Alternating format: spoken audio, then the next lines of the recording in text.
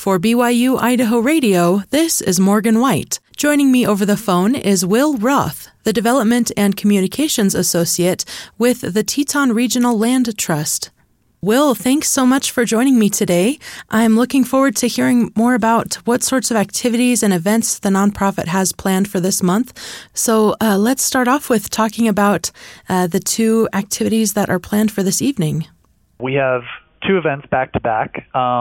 Our first event is a membership gathering, which is kind of an open house, an opportunity for members of our organization or just those who are maybe curious about the work we do in conservation in the greater Yellowstone ecosystem to stop by our office, and we'll have members of our conservation team there just kind of fielding questions and chatting. So it's an opportunity for us to get to know folks in the community a little bit more and for them to understand what we do as a conservation nonprofit in the region. And then immediately following that, we have this event with Wyoming Stargazing, which is based in Jackson Hole, Wyoming. And they essentially come out and bring their super powerful telescopes and equipment and lead these experiences for folks where, they can essentially pick out any star that you'd like to take a look at, and the telescopes will automatically orient themselves towards that star. So their experts on hand can give you background and context on what you're looking at.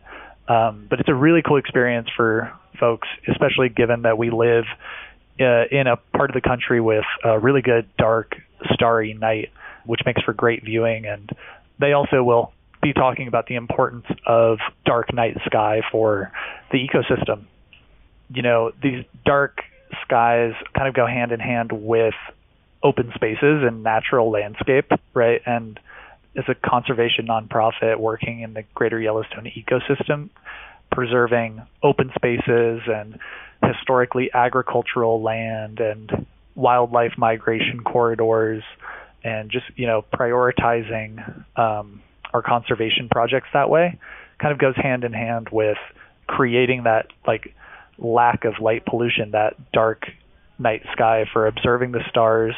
And so that's what we really focus on here, is preserving and protecting open space, whether that's agricultural or ranch land or, just natural untouched land for the wildlife that uses it, or, for recreational purposes as well. But just kind of fighting to keep the natural landscape natural is essentially how I would put it. What are some things that people can do? One, with preserving the evening sky, keeping it as unpolluted as possible, but also protecting and preserving those natural and open spaces that you were talking about. What are some things people in Idaho should be aware of and maybe more conscientious of trying to not do or do to help the situation?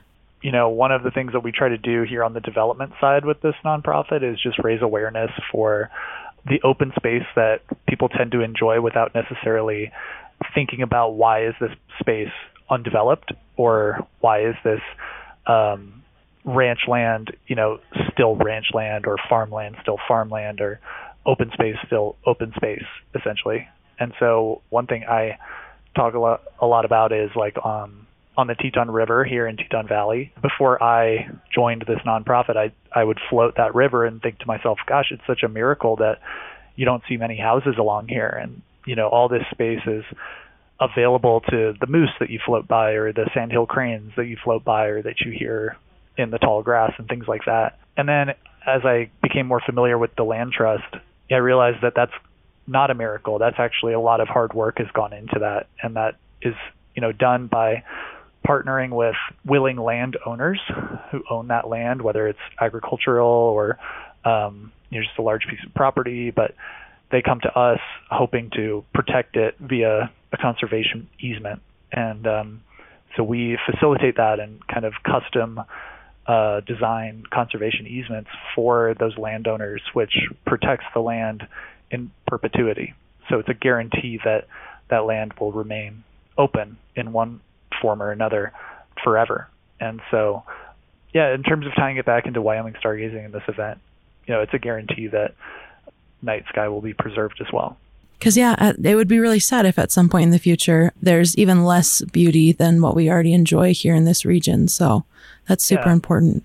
Yeah, I totally agree. So I think, just familiarizing yourselves with why that kind of natural landscape that so many of us love, or so many of us have grown up around, or have moved to regions like this to enjoy, how those things remain open and undeveloped is kind of crucial.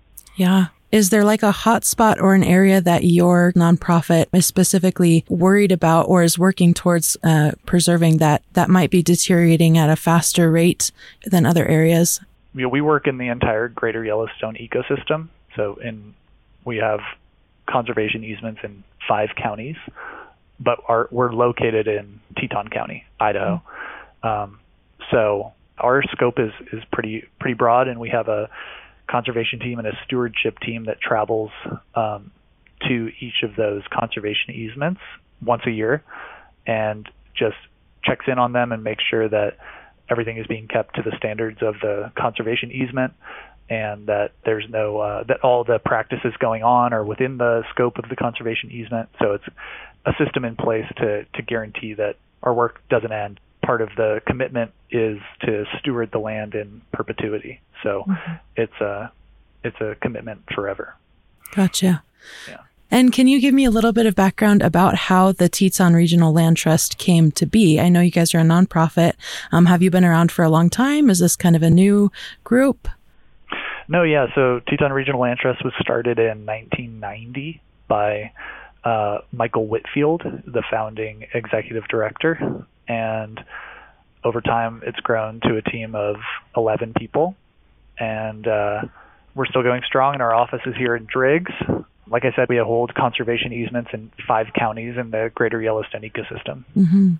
Tying it back to the Starry Night Sky experience, what sorts of materials or, I guess, supplies do people need to bring? I heard mention of blankets and chairs and that kind of stuff. Yeah. Aside from that, there's nothing necessary. It's Wyoming Stargazing brings the rest. They bring the equipment and things like that. So that's all that anyone would need to bring. That sounds good.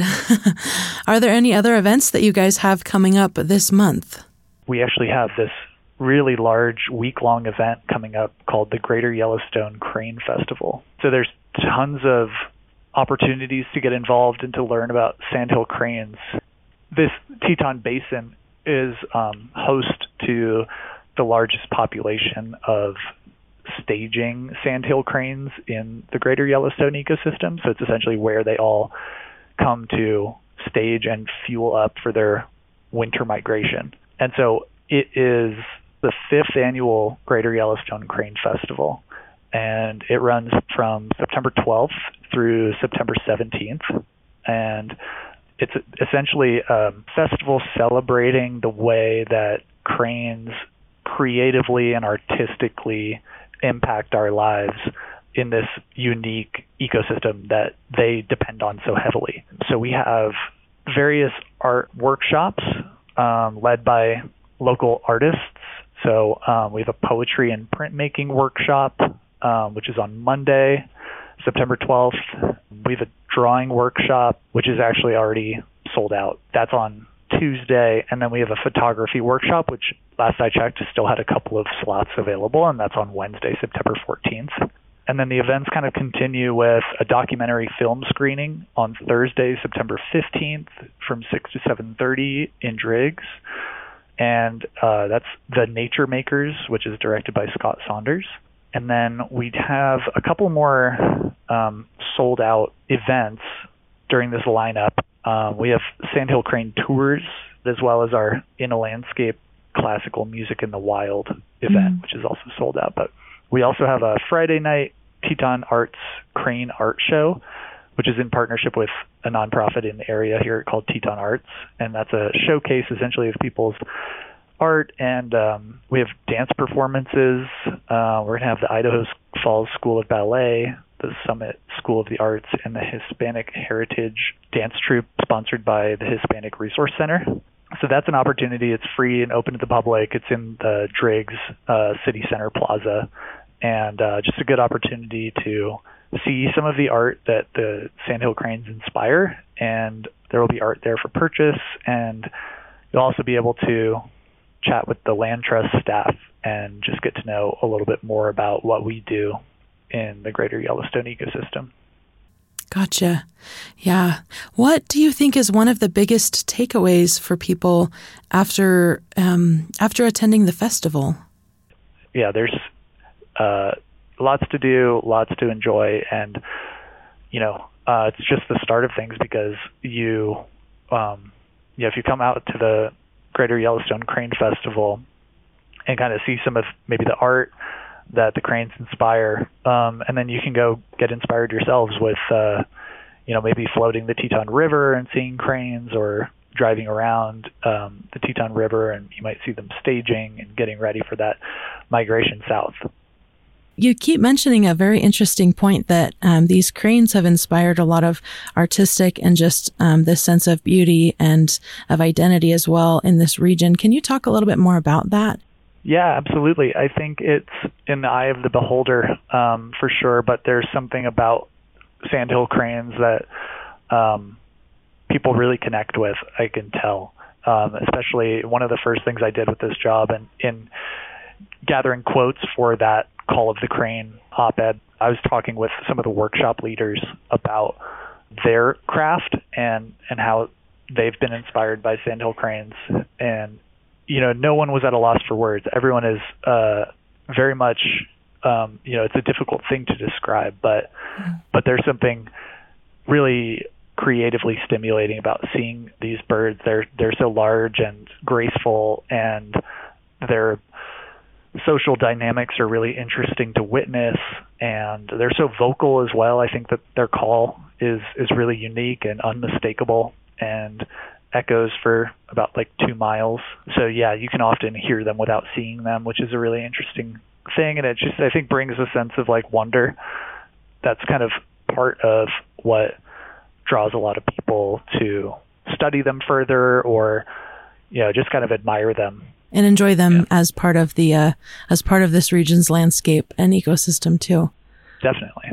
Yeah. For the events that are still open, for registration, where can people go to sign up for that? And is there a general sort of admission fee that they need to be aware of beforehand, or is that listed specifically on a website or on the registration form?